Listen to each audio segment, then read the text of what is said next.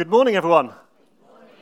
It's so great to be together. My name is Al. I'm one of the elders at Gateway, and it's my privilege to lead the site here in the East. I just want to say a very warm welcome to you if you're visiting us. So in 2 weeks' time, we are going to be kicking off a preaching series in the book of Haggai. We're looking at that over the autumn term, but we've just got a 2-week window where it's just my privilege just to come and bring something from the life of David, the Old Testament character of David. And I love what Charles Spurgeon, the famous preacher, says about David. He said, David's was a great life, a vigorous life, a life spent in many positions and conditions. It was not a faultless life. Its failings and errors are instructive. It is a life of a man after God's own heart who went astray and was recovered by the great shepherd. Each of us may find something like himself in the long and eventful life of David. And so over these 2 weeks, we're going to be particularly looking at the book of Haggai in the book of 1 Samuel. And they framed around a particular key word, which in the Hebrew is kazak or hazak.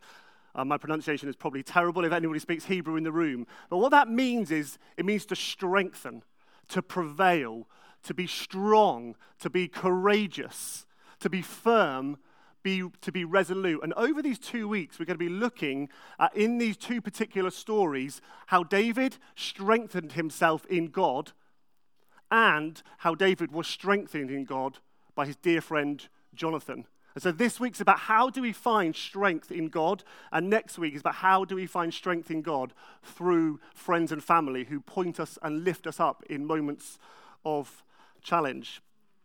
So if you brought a Bible with you, we're going to be in 1 Samuel 30. It's going to be on the screen. If you would like a Bible and you haven't got one with you, are any of the stewards still in the room? I don't think they are. There are some Bibles just on that radiator there. Please do help yourself. And if you haven't got a Bible at home, take one with you. It's our gift to you. So we're in the book of 1 Samuel, chapter 30. It says this, Now, when David and his men came to Ziklag on the third day, the Amalekites had made a raid against the Negeb and against Ziklag. They had overcome Ziklag and burnt it with fire, and taken captive the women and all who were in it, both small and great. They killed no one, but carried them off and went their way. And when David and his men came to the city, they found it burned with fire, and their wives and sons and daughters taken captive. Then David and the people who were with them raised their voices and wept until they had no more strength to weep. David's 2 wives had also been taken captive, Ahinoam of Jezreel and Abigail, the wife of Nabal of Carmel. And David was greatly distressed, for the people spoke of stoning him, because all the people were bitter in soul, each for his sons and daughters. But David strengthened himself in the Lord his God. And David said to Abiathar, the priest, the son of Ahimelech, bring me the ephod. So Abiathar brought the ephod to David, and David inquired of the Lord, shall I pursue after this band? Shall I overtake them? He answered, pursue, for you shall surely overtake and rescue. So David set out, and the 600 men who were with him, and they came to the brook of Besor, where those who were left behind stayed. But David pursued, he and 400 men. 200 stayed behind, who were too exhausted to cross the brook Besor. And the story goes on of David and his men encountering an Egyptian on the road who says, yes, I know where your wives and children were taken. And David pursues after the Amalekites and wins the victory over them and recovers their family that was stolen from them and the goods that were stolen from them. Now, to understand David's response in this story, we need to really first try to understand the situation that he finds himself in. So David and his 600 men who had gone out to war with the Philistines, we'll come back to that in a few moments' time, they came back to the city they dwelled in to find it had been raided and burnt to the ground by Israel's enemies, the Amalekites. Destroyed, nothing left, on fire, in pieces, utter destruction. And as part of that, they find that their wives and their children have been taken off into captivity by the Amalekites. At this point, they don't know where to. They have no idea where the Amalekites could have got to. They have no idea where their wives and their children are. No wonder it says in verse 4, they wept until they had no more strength to weep. These are hardened men of war. These are hardened soldiers who have seen war and blood and death on their knees, broken, crushed, despairing, seeming without hope, and having no more strength to weep. But worse still, David's own men, David's 600 faithful men who had been with him in the battle, who had been with him on the run from King Saul, turn on him and say, we're going to stone this man. Can you imagine the mob mentality that might have started when one man says, it's his fault. It's David's fault we're in this mess. He led us to the Philistines. It's his fault that our wives and children have been captured. And someone else said, yeah, I agree. It's that bloke's fault. Why on earth did we follow him?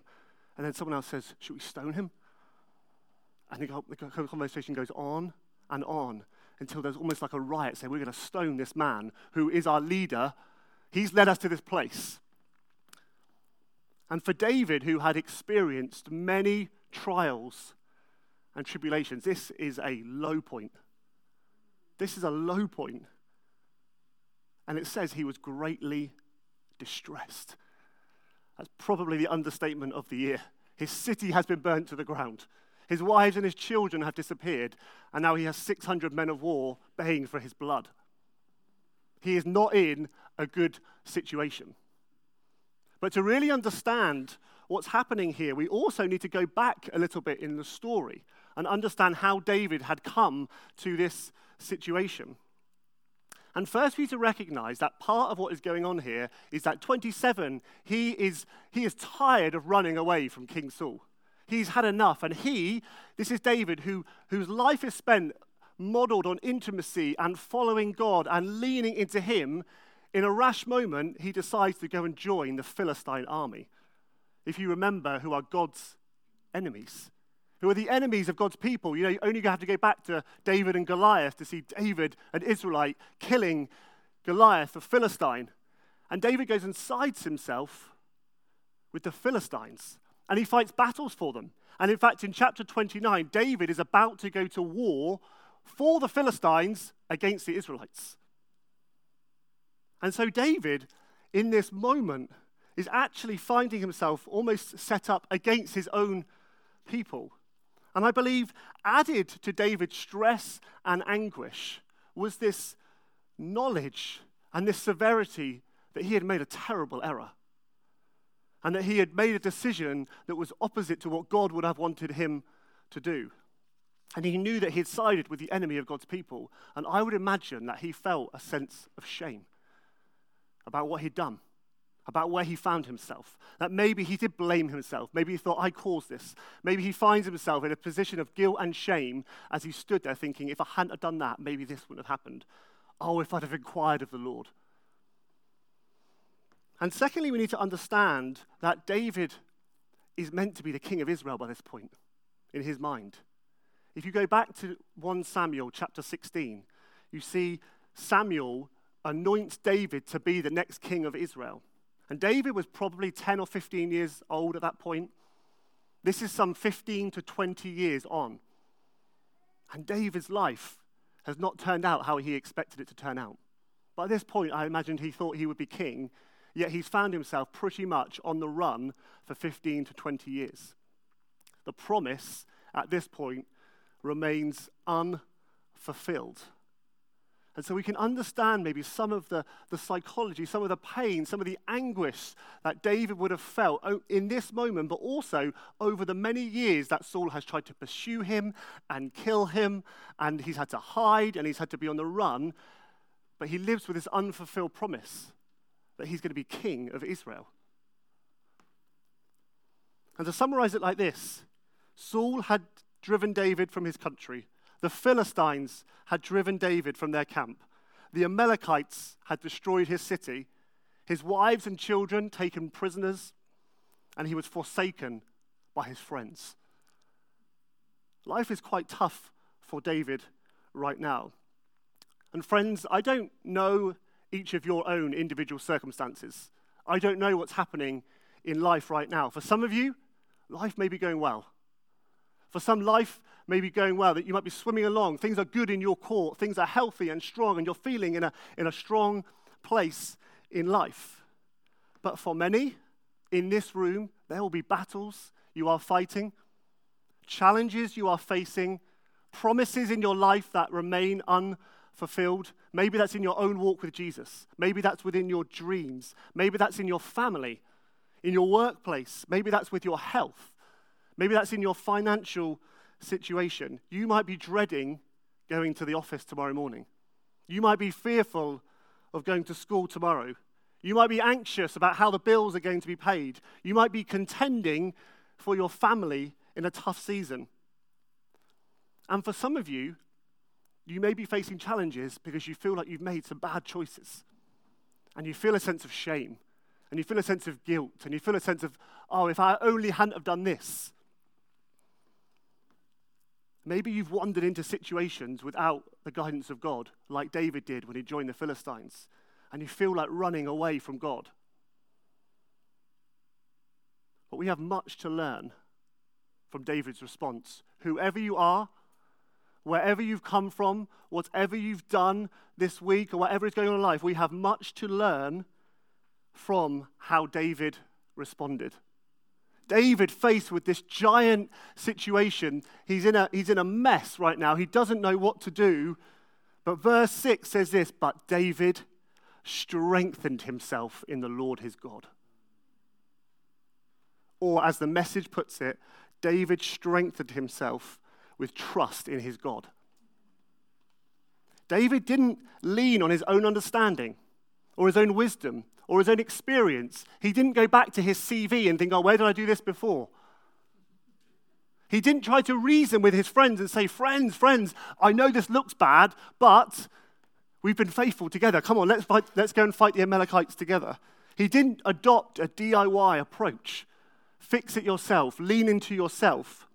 He ran to the Lord God and found himself strengthened there, knowing that God was his rock, his fortress, his provider, his protector, and his deliverer.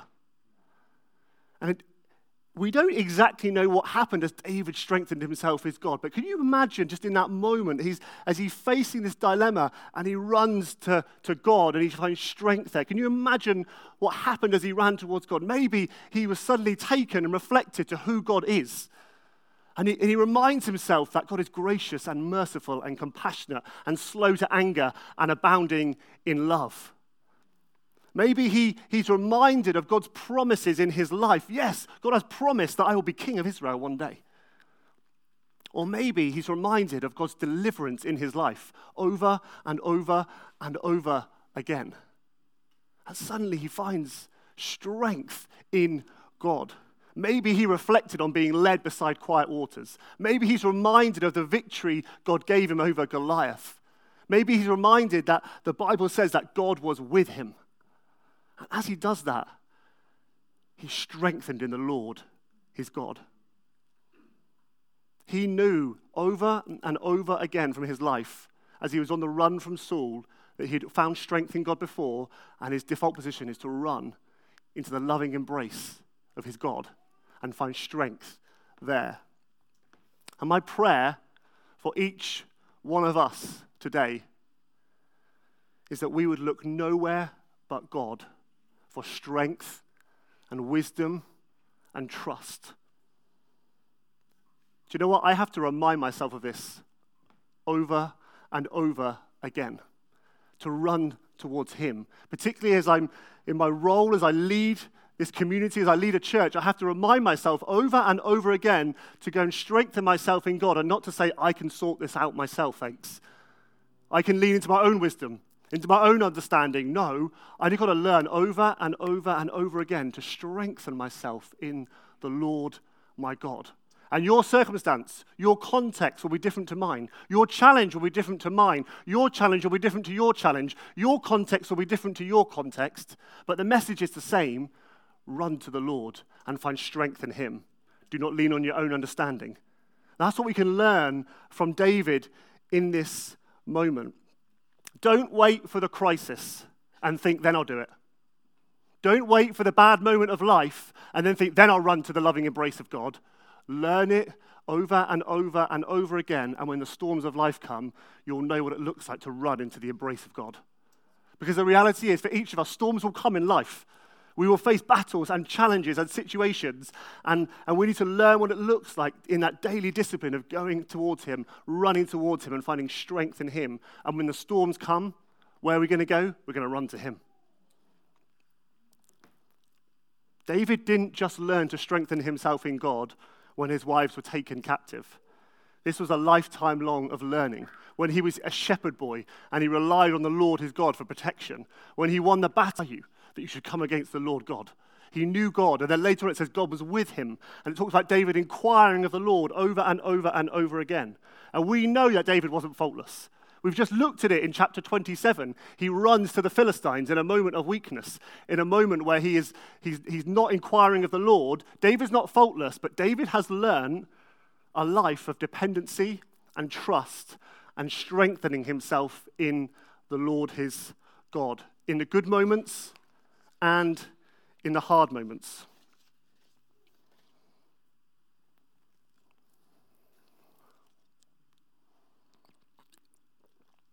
And there might be some here who you feel, like I said, maybe you feel like David.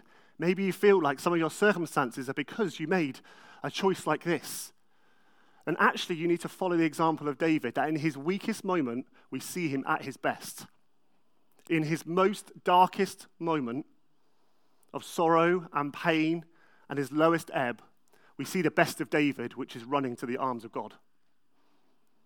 Not hiding, not thinking, am I worthy, but running towards him and saying, I'm going to find my strength in him and him alone. No matter who you are or where you have come from or what you have done, his grace is enough for you. His grace is sufficient for you. Run into the loving embrace of the Father. Go to Luke chapter 15 and read the prodigal son. And this guy was in a mess. And he runs to the Father, and the Father runs to him, and he says, my son, welcome home. And he clothes him in righteousness. He clothes him. He gives him the best. He throws the best party. That's the kind of Father that we have when you run to him and find strength in him. Strengthen yourself in the Lord your God today. What does that look like when you go home? What does that look like tomorrow morning when you get up for work, or you head off to school, or you're with your neighbor? What does it look like in the storms of life and the good moments? It's very simple to say, and it's very hard to live out in the long haul. And there's two things particularly that I just want to pick up today, and there's something else that we're going to pick up next week. The first is this: look in the Word of God. If you want to know where and how to find strength in moments of challenge and in the battles you're facing, look in the Word of God. This book, the words of God himself, will bring life to your soul. It will revive you. It reveals God's plans and purposes. It guides us in truth. It reveals the nature of God and who he is. It reveals Jesus and the work of him on the cross. Look in this book, friends. And maybe for some of you, maybe it's growing a bit dusty. This book's growing a bit dusty on your shelf. And it hasn't been open for a while. I want to encourage you, friends, look in here and strengthen yourself in the Lord your God through the Word of God himself. And as you meditate on this book and learn to get hold of it, you'll find that truth will start coming to your mind. Psalm 121, I lift my eyes to the hills. Where does my help come from? My help comes from the Lord, the maker of the heavens and the earth. And it goes on to say that he who watches over you neither slumbers nor sleeps. Or maybe you'll think about Psalm 125, which says, as the Lord watches over Jerusalem, as the Lord surrounds Jerusalem, so the Lord surrounds his people. And it also says, he who trusts in the Lord is like Mount Zion, who abides forever and cannot be shaken. Or maybe you'll be drawn to Isaiah 40. They who wait upon the Lord will renew their strength. They'll rise up on wings like eagles. They'll run and not grow weary. They'll walk and they'll not faint. You see, get the word of God in you, and you find this isn't an empty emotional response. This is the truth about God and who he is. It sinks into your soul, and it strengthens, and it revives you. So look in the word of God. But do you know what? As you look in, it will cause you to look up. I just love what Becky brought this morning from Revelation 4 and 5. Talk about helping us to look up. Do you know what? The Bible, the story we're living in, is not primarily about you or primarily about me. It's primarily about him. That's the story that we're living in. That's the story that we've been invited to participate into. And we need to remind ourselves and remind one another to look up and behold and see the glory of God and his majesty. Our culture will tell us to look in to find strength. God tells us to look up. Don't look in, friends, look up. Look up and see him and marvel at him, because he is reigning and ruling, and he is sovereign, and he's holy, and he's majestic, and he's powerful, and he's faithful, and he's the Alpha and the Omega, and he welcomes sinners like you and me, and he's with you through the person of the Holy Spirit, and he's fighting your battles for you, and he will never leave you, and he'll never forsake you, and he'll never fail you. If there's one thing that I'll never grow tired of preaching on, it's this: behold the majesty of God. Look up and see him. If that's one thing that we get over years of journeying together, it's this: look up and see him. Look up and see him and find strength as you wait and lean into him. And my encouragement is this to us today: when you're tempted to go alone, when you're tempted to look in to find the answer, look in and look up. Be like David that says, but David strengthened himself in the Lord. And you can apply your name into that, but Al strengthened himself in the Lord. And you can insert your own name into that. Go home and think, but today, strengthen yourself in the Lord your God. Look in the word of God and look up and see him. Be those who run to him and lean not on your own understanding, and find as strength rises in you. Not an empty emotional response, but a truth about who he is and who you are in him. Can I just invite you, friends, just to stand? I want to just respond this morning. Susie,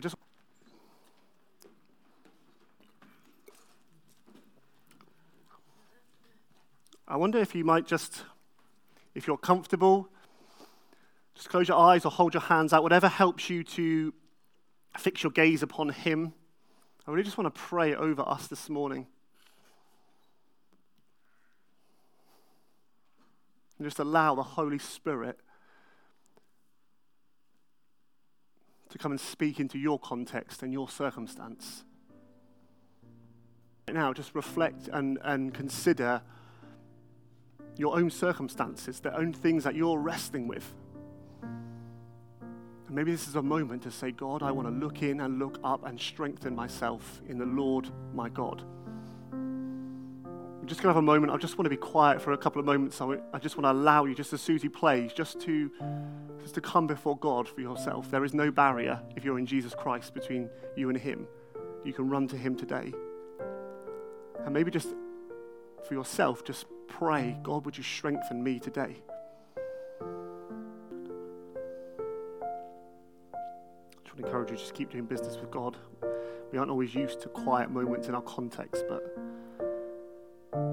you have free access to the Father today through the Son. He knows you and he sees you. He loves you. Earlier in the week, I was just really felt like as I was preparing for this, that God impressioned on my heart to pray and to minister to those of you who have come here fearful today. And fear can be because of all sorts of situations. Sometimes fear is irrational. Sometimes it's because of the circumstances that you find yourself in. And as I was just thinking about that, I was reminded of a quite superb talk that I heard at New Day, the youth camp that we go to, by a guy called Andrew Wilson, and he was talking about Jesus walking on the water. I just want to read a bit of this, and I would love if you're coming here today and you know that there is fear. Maybe it's fear about going to work tomorrow. Maybe it's fear for situations that you find yourself in. That we want to pray for you this morning and bless you. So Jesus' disciples are in a boat. It says this: when evening came, the boat was out on the sea, and Jesus was alone on the land. And he saw they were making headway painfully, for the wind was against them. And about the fourth watch of the night, about 3 o'clock in the morning, he came to them walking on the sea. He meant to pass by them, but when they saw him, they thought it was a ghost, and they cried out, and they were terrified. But immediately he spoke to them, and he said, "Take heart, it is I. Do not be afraid." And that translation, actually, he says, "Take heart, I am. Do not be afraid."